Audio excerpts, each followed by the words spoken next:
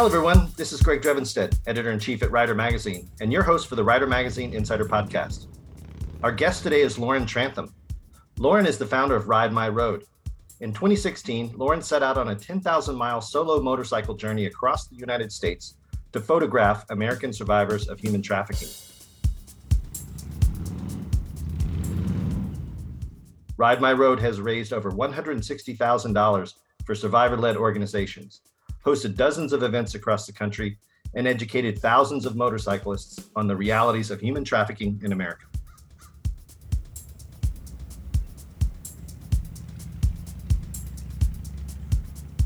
Hi, Lauren. Welcome to the show.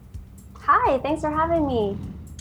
I know we met a few weeks ago at the IMS Outdoors show in Northern California, there at Sonoma Raceway. You had your Ducati Scrambler desert sled all decked out in giant loop luggage. You were in the Adventure Out area. And that was really the first time I learned about your organization, Ride My Road. Could you tell us a little bit about that? Yeah, Ride My Road. We're a fundraising organization. We primarily operate within the motorcycle community, and we raise funds and awareness for anti-human trafficking in the United States.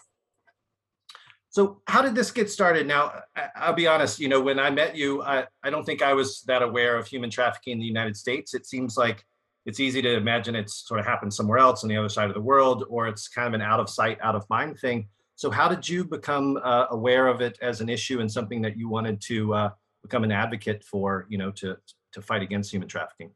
Yeah, I also, a couple of years ago, didn't realize that human trafficking happened in the United States. I spent a lot of years growing up, traveling abroad, and seeing a lot of inequities, but it never occurred to me that that stuff was happening right here.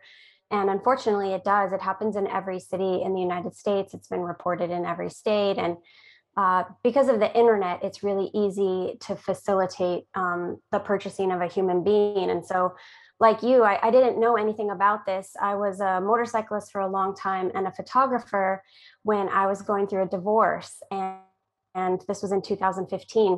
And it was kind of a rock bottom moment for me, learning that I had been actually in an emotionally abusive relationship. But because I was never hit, I didn't understand the signs of what abuse can look like. And so when I was going through that experience and I was just having a really tough time with it, I decided that I wanted to kind of look outside myself and maybe as a photographer, use my skills to meet and photograph other people who had experienced abuse this way. And so, yeah, again, I didn't know anything about human trafficking. And a friend of mine said, you should meet Rebecca Bender. And she's local to my area, and she's a survivor of human trafficking, and she has an organization. And so I met with her, and she started to explain to me how human trafficking happens in the United States and what it looks like. And it completely blew my mind. And from there, we formed a friendship and a relationship, and I partnered with her organization. And I took my motorcycle. At that time, I was riding my Ducati Monster, the S4RS, and I rode 10,000 miles across America, and I photographed survivors of human trafficking. The survivors that I met and photographed had all graduated from Rebecca Bender's online academy. It's called the Elevate Academy, and they mentor survivors online. And so, yeah, I spent 2 months in 2016 just riding around the country, learning more about this issue and meeting survivors, and it changed my life. It turned into a much bigger issue for me, and I went on to found Ride My Road as an organization, and been doing it ever since. Wow, that's impressive. It's interesting how personal situations and events that happen can lead to something quite unexpected. They can open, one chapter closes, a new chapter opens. And so as part of your documenting and photographing, is that something that, what did you do with the photographs and were you telling stories? Were you, has that been documented on a website or in some way? Yes. So because that started as a personal project, just as something I wanted to do as a photographer, and we offered those photo shoots as gifts to survivors. We've never done anything with them. I want to make sure that survivors know that they're not obligated for me to share their images or their stories. And to be honest, I never even asked them about their trafficking story. the photo shoots truly are just meant to be a gift, with nothing in exchange. And so, although many of them do sign model releases, and I have a few on my website, we don't really do anything with them. There's a real risk of re-exploitation. It's not like if you're photographing like a cancer survivor, right? They haven't been commercially exploited. So there's a lot of photographers out there that will photograph survivors of other tragedies and challenges, and those things get put out there into the world. But if you've been exploited commercially, it's really a fine line to not want to re-exploit people or just use their stories, or invite them to just tell the worst thing that ever happened to them. Sure. So we're really careful in that regard. And like I said, with Ride My Road, we've gone on to build an organization, and we have many programs. The portraits are just something that I continue to do as the founder, and part of my heart is to give that gift to survivors. So yeah, that's been an incredible journey. I photographed over 80 survivors so far, all American, come from all walks of life, races, ages, genders, socioeconomic statuses. It's been really incredible experience. Right. Well, I certainly can understand that you would need to respect people's privacies, particularly if they've been, victims, and you wouldn't want them to be exploited again. So tell us a little bit about, since you founded Ride My Road, I know that you've raised funds for some survivor-led organizations. Tell us about some of the programs you have going on. You have something called the Survivor Bike series. Tell us about what that is. Yeah, we're really excited about the programs that we've put together over the last couple of years, including the Survivor Bike. We had this idea a couple of years ago. Actually, I was at the One Moto show up in Portland, and I got introduced to Craig Rodsmith, and I was telling him a little bit about the work that we do. And a couple of weeks later, he called me up and he said, "Hey, I've got this really old, it was a 1994 CBR 600. And someone just basically left it at his garage. And he's like, hey, if I give this to you guys, could you do something good with it?" And so we said, absolutely, yes. And the Survivor Bike program was born. So we take these kind of old bikes and we restore them, customize them. We bring together people from all over the motorcycle industry, builders and companies, and we turn something that's sort of old and forgotten into something really beautiful. And it's sort of a metaphor for what survivors go through. They're really marginalized, and there is so much beauty there, and so that's what we do. We call it pulling the beauty out, and then we give them away. We raise funds and give them away. So we're on our fourth bike right now, and it's been an incredible program. We give a bike away pretty much every year. Right now we have the Survivor Bike Brogue, which is a fully customized 1974 XS 650 that was built and donated, a complete build by Mike from Brogue Motorcycles. And so that's we're doing that giveaway at the end of this year in December, and really excited for that. We have big goals for that bike. Our goal is to raise 20,000, and it is a sweepstakes, so anybody can enter, I think, unless you live in New York. Sorry, New Yorkers. But yeah, so with those funds that we raise, we turn around and give them back to the Elevate Academy to mentor and support survivors. And yeah, it's such a cool program because it's really our way of combining the motorcycle community with the survivor community. And what's so beautiful about it is everybody who works on the bike or donates a part, or a company sponsors a portion of the build, they all get a quick education from us on what trafficking looks like in America. And they begin to like really have a heart for this mission as well. And so it's been really powerful.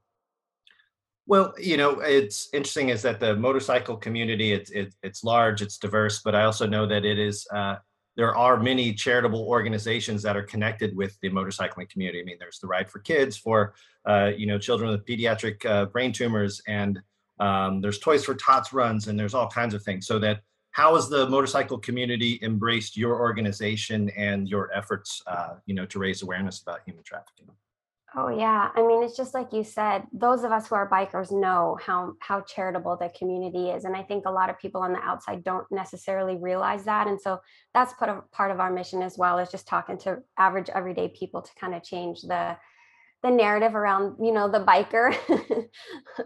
But yeah, we've been incredibly, I feel like, so embraced by the motorcycle community. And it's really interesting dichotomy because, you know, as bikers, we care about freedom. That's like what we're all about. We want to get out on the open road and do what we want, and nobody gets to tell us what to do, and all of that. While at the same time, trafficking happens at motorcycle rallies all across this country, and so it's really kind of bringing awareness to that as well, and saying like, hey, if you actually care about freedom, you know, let's have a discussion about this. And if people are purchasing sex at a rally, more than likely they're contributing to human trafficking. And so, you know, the Sturgis rally is happening right now. We've been invited by the director of the rally year after year to come and to talk to bikers about this and to raise awareness.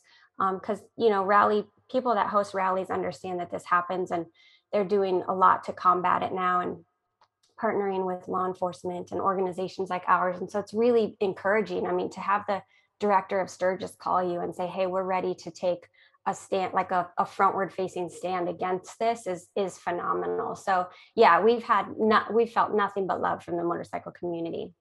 That's great. Yeah, that's great. I mean, talking about some of these shops that have worked with you to customize some of these bikes, some of the events that you've had, and so forth.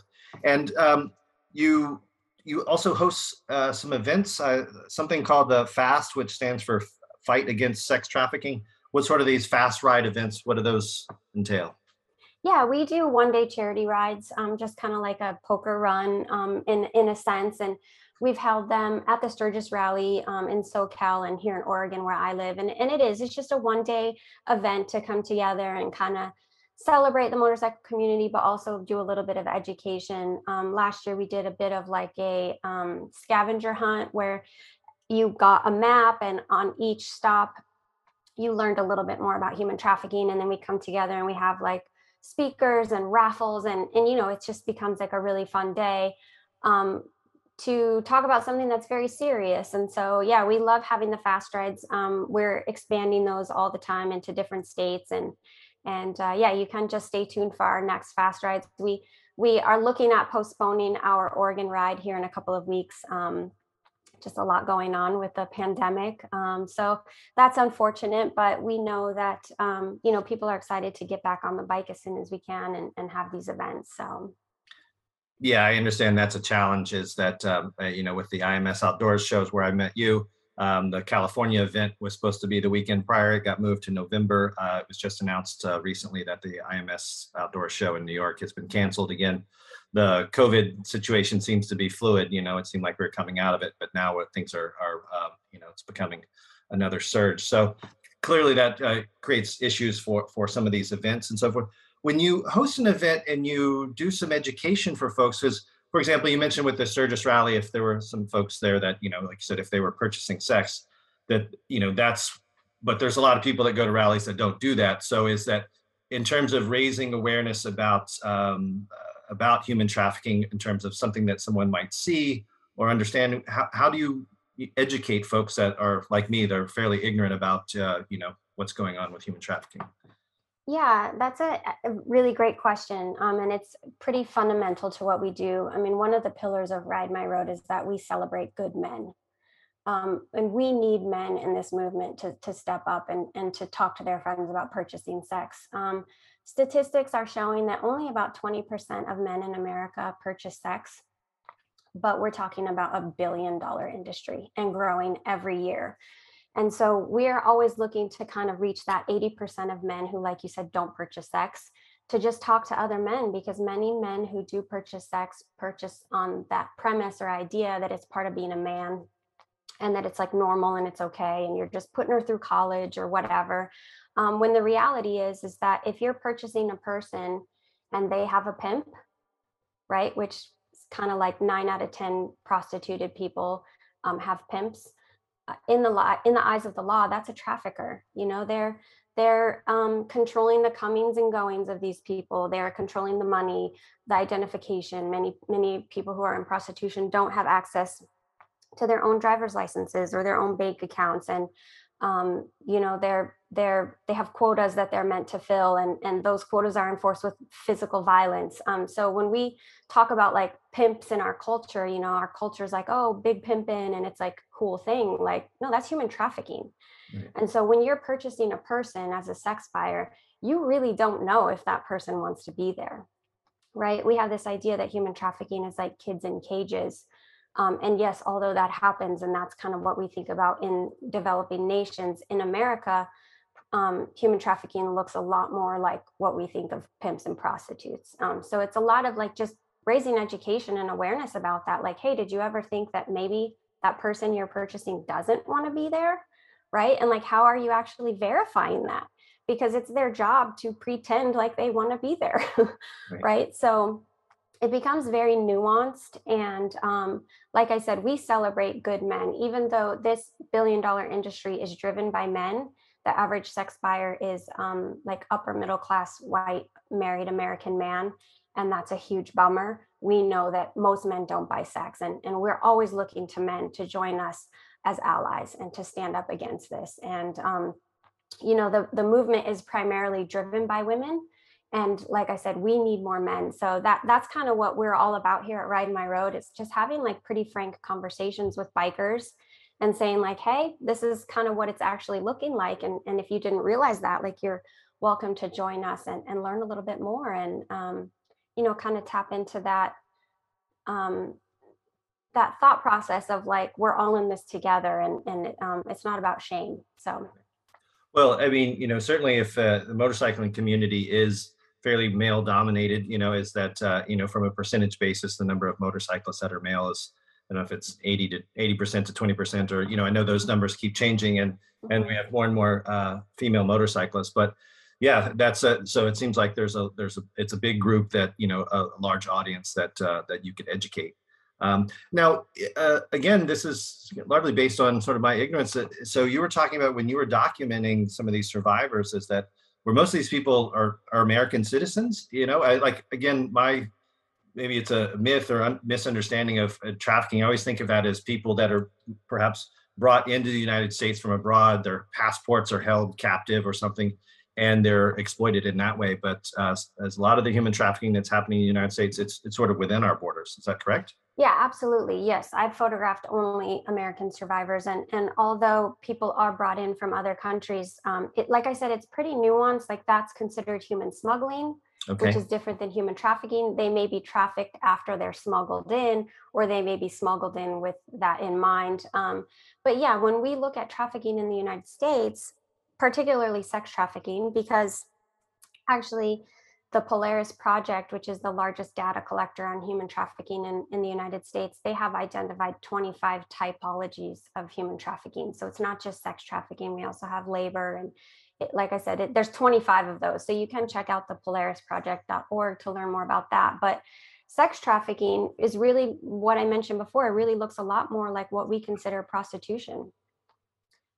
That's kind of the largest way that it happens, and in the eyes of the law, it's force, fraud, or coercion. And so we see a lot of situations where people are being trafficked by, a loved one. I'm using air quotes, a loved one or a boyfriend, and it becomes actually difficult to prosecute because many people who are trafficked are in love with their traffickers, and they're married to them, and they've been in long-term relationships with these traffickers. And again, so if you just kind of think about what a pimp looks like in our culture, like that's really what we're talking about. That's the bulk of sex trafficking in America, Right. which again is why education is so important, because we think of the movie Taken, right? We think of Liam Neeson like coming and kicking down doors, and it's just not the reality of how it presents in our country. So learning that distinction is very important. Sure. Well, I can imagine, again, raising awareness about this is challenging because there's strong incentives to keep this behavior secret, keep it in the shadows, keep it where, it's not out in the open. But also for people to may not understand the warning signs or the potential nature of having somebody that, can be trafficked by someone that they love, as I said, by a family member or someone they're in a relationship with. It's clearly one form of abuse. So Yeah, that's, that seems like it would be a real challenge. Now, with the organization that you're supporting, the Elevate Academy, what sort of programs are they offering for some of these survivors? Yeah, the Elevate Academy is an online academy. And so when I mentioned Rebecca Bender earlier, she's the founder of that academy. Um, they were trafficked online through Backpage and Craigslist and some of these online platforms, and now OnlyFans. If you guys aren't aware of OnlyFans and you have small children, like you need to be getting educated on these apps where trafficking is just exploding. But anyway, she was trafficked online and she realized like if she can go to school online, I mean, if she can be trafficked online, she can teach a school online as well. And so she started this online academy, which is great because trafficking oftentimes happens in rural America where there's no services. So we think of this as a big city problem, and unfortunately not. Like I mentioned before, it happens in every city in America, and it happens a lot in small towns where there's no people to identify it or offer services. And so that was her goal with this online academy, was to reach survivors and victims in small town America. And so anyways, the program is a 16-week intensive. They learn how to write a resume, how to dress for the workplace, how to dream again, how to tap into what you're passionate about. They add a lot of value, self-esteem. They have trainings for complex PTSD and life coaches. And so all of that within the 16 weeks with a year of follow-up. And really, it's a lifetime of support. And so I'd say the majority of the survivors that I've photographed have gone through this academy, and I've got to see firsthand the impact that it has, which is why we continue to support it financially, because I've seen it. I've heard the stories, I've heard the testimonials, and the ripple effects. It's not just one person going through this academy and having their lives changed. It's now their children and their community. And many of them go on to become professional public speakers and authors and found their own orgs. And I mean, it's phenomenal. So yeah, I believe so much in that program. That's why we keep supporting it. Well, and that's the important thing about organizations like yours and the Elevate Academy is that if somebody has been a victim of something like this, you know you were saying how difficult it can be to prosecute someone who has trafficked them, and if someone is a victim, there's not necessarily a go-to organization to help someone if they've gone through an experience like this. So they have very specific, I'm sure, needs, and so that they can get the support they need from an organization that really understands what their challenges are. So now, you have something called Disruptors University that you've recently launched. What's that? Yeah, the university was actually kind of born out of the pandemic. I'm sorry, can you hear that? Is that too loud? Okay, sorry. There's like Yep. some banging going on. Okay, I'll start over. Yep, no problem. The university was really born out of the pandemic. When the pandemic hit, we had a huge year stacked. We had to cancel 14 events for our small org. That was a big deal. At the same time, trafficking was skyrocketing. In the first month of shelter in place orders, the Polaris Project saw a 40% increase in crisis calls. Wow. So we cannot even begin to understand the effects that the pandemic has had on our vulnerable populations. And trafficking has just exploded. And so it was a really tough time emotionally for me as the executive director of this org, saying the problem is expanding and we're like shrinking, like we had to cancel all of these events. And so the university is something that I had wanted to do for a long time, but didn't really have the time. I was too busy with the events. Right. So yeah, so I got to sit down and kind of reevaluate through the pandemic, through that first year, and create this online university. And it's called Disruptors University, because our goal is to disrupt the human trafficking industry through education and fundraising. So anybody can sign up. We are doing quarterly classes. It's a 3-month university. We bring on experts, leaders, and survivor leaders, some of the top tier people in the movement, to give 1-hour classes on different subjects pertaining to trafficking in America. It's just one night a week. And then throughout those 3 months, you learn a little bit about fundraising, and you set your own fundraising goal, and you kind of take what you learn through that experience and put it into fundraising so that we can, again, raise more funds and support more of these survivor-led organizations. Great. Well, like I said, we'll have some links to some of these organizations that you mentioned, your own organization and the Polaris Project and so forth in the show notes. Um, yeah, it's interesting how the pandemic has forced a lot of things to change. I mean, we've talked about how, there were a lot of events last year that were canceled, not just for your organization, but rallies and shows and lots of different things, and travel was restricted, and we're having kind of an up and down year with those restrictions and so forth this year. So continuing to get the word out, but also having resources available. Like I said, if something can be online and it can be accessible by anyone, is a great way to, like I said, launch a new program. And so, the pandemic is as much of a it has been a launch pad for a lot of people. And I think also people are reevaluating what their life priorities are. Some people we've all been, a lot of us so busy with work and so forth. I think some people are also shifting some of their priorities to focus on things that they believe more strongly in, not just about having a job and paying bills. And so with Ride My Road, it's you said it's been going, you've had your organization for about 5 years. What do you see, what are your goals going forward? Where do you want this organization to go? Yeah, we just want to continue on this path where we've been growing, and it's been really encouraging. At first I was hoping like, oh, I should grow like so fast and do all these things. And then I read this book called So Good They Can't Ignore You. And it's really like gave me a lot of insight about, oh no, we're here for the long haul. I mean, this topic is not going anywhere fast, right? And so we have to really dig in and build this foundation, which again is why I'm so proud of the university and what we're building there.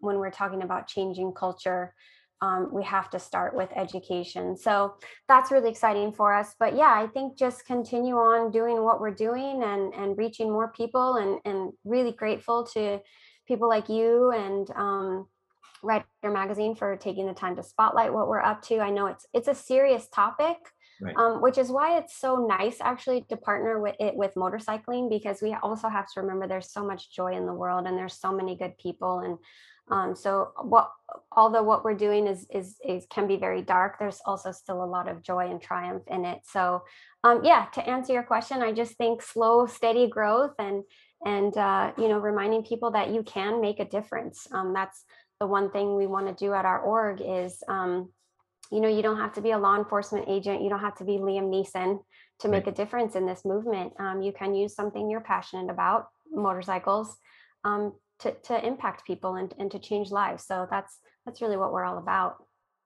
Well, I'm sure it keeps you busy, launching new programs and building your organization. Are you able to carve out some time to ride? I mean, you had your Ducati Scrambler there at the Sonoma Raceway. I don't know if you rode down there from Oregon, but you gotten in some riding this summer? You got some rides planned for months ahead? Actually, when I met you at IMS, that was basically my last day. I was on the road for 7 weeks. I had Wow. done a 4,700-mile tour. I photographed 32 more survivors this summer. And, so yeah, so when I did my first 10,000 miles back in 2015, I mean, I had already crisscrossed the country half a dozen times on my bike. I really enjoy long distance motorcycle travel and camping. And so the 10,000 miles was just kind of like something I was fairly used to. But I ended up getting injured on that trip. I actually overdid it, and I had an overuse injury in my arms. And it's a long story, but I ended up not being able to ride for a couple of years, Oh, wow. which was really depressing because I'm like, hey, I have this motorcycle charity and I can't even ride. And the injury was so severe, I didn't know if I'd ever be able to ride again. And that's why I ended up getting the Scrambler. I needed something a little bit more upright. Sure. And yeah, and so I got that bike in April from Moto Corsa up in Portland. Love those guys. And then Giant Loop is one of our biggest sponsors. They outfit us with all of the luggage systems, which is phenomenal. And that's why I saw you at their booth, because Harold, the owner, he's, like I said, super generous and let us park there and talk about our org. And yeah, so getting back on the bike this summer was a huge deal for me personally. Again, having thought that I might not have been able to ever ride again, it was really phenomenal. And I got to go back out on the road and connect with more survivors in a time that it's just the vulnerabilities are just, like I said, going through the roof right now. So it was a really special time for me to be on the road and to meet people and like you said, some of the shows are opening back up. And so to go and just talk to people and all of that. So yeah, that's the long story Great, to your great. answer to your question. Well, it's also good to hear that, your 10,000 mile trip, you said you did it on a Ducati Monster, the Ducati Scrambler, is that, we do a lot of touring features and travel features and so forth in our magazine. And, we have tests of big cruisers and gold wings and things like that. But it's always great to see that really any motorcycle can be, outfitted for travel. Like I said, I know you have the Giant Loop, big horseshoe saddlebags and tank bags. And like, if you get the appropriate kind of luggage, you can, take your gear for camping, go for as long as you can go. I mean, as long as you've got the time to go. And so it's great to see that, like I said, traveling by motorcycle is something that I know I personally love. I don't, now that I run a magazine, don't get to do it as often or as long as I would like to, but knowing that, to get out on the road and to meet people and to see places and to really be, and if you're doing it solo, I mean, that's also a great thing. You really get to explore at your own pace and your own time and so forth. So I'm glad to hear that you're back on the road. And again, I appreciate you coming on the show. I mean, I've felt like I've learned a lot and will continue to learn, through your organization and so forth. People can follow you on Instagram. Like I said, we'll have some links in the show notes. Is there anything else that you want people to be aware of? Anything coming up or any organization in particular? Yeah, no, just thanks for having me. And like I said, I know it's a serious topic and sometimes people might tune in thinking they're going to hear about motorcycles and then they're like, whoa. But I do just want to encourage people, like I mentioned before, that it's a serious topic, but we can do something about it. So we always appreciate the support and followers and likes and comments and stuff on Instagram always helps. And we're going to be launching a little YouTube channel. When I was on the road, I went ahead and filmed as much of that 7 weeks as I could, and trying my hand at kind of telling the story of what it means to travel on a motorcycle and camp off the bike, and as a single woman as well. And through the heat wave, oh my gosh, I hit every city I went to, hit their historical high. I was in 2 solid weeks riding in over 105. Oh, so that takes its toll for sure.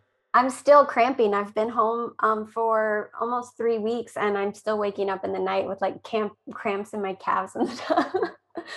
But just stay tuned. We're going to be continuing with our education and our awareness and our events. And so, just really, really grateful and really appreciate you taking the time to chat with me and learn about this. Sure. Well, again, we've mentioned some of the charitable efforts that a lot of people in the motorcycling community are involved in. And I think really for those of us that have the good fortune or blessing to be secure and safe, is that if we can, support organizations like yours, because not everybody can be so fortunate. Some people really do have some real challenges, with, whether it's trafficking or many other things, is that those of us that can support others really ought to do so. I mean, that's really part of our common humanity. So thanks for all that you do. Thanks for coming on the show. For the Rider Magazine Insider Podcast, I'm Greg Drevenson. Thanks for listening. Keep the rubber side down.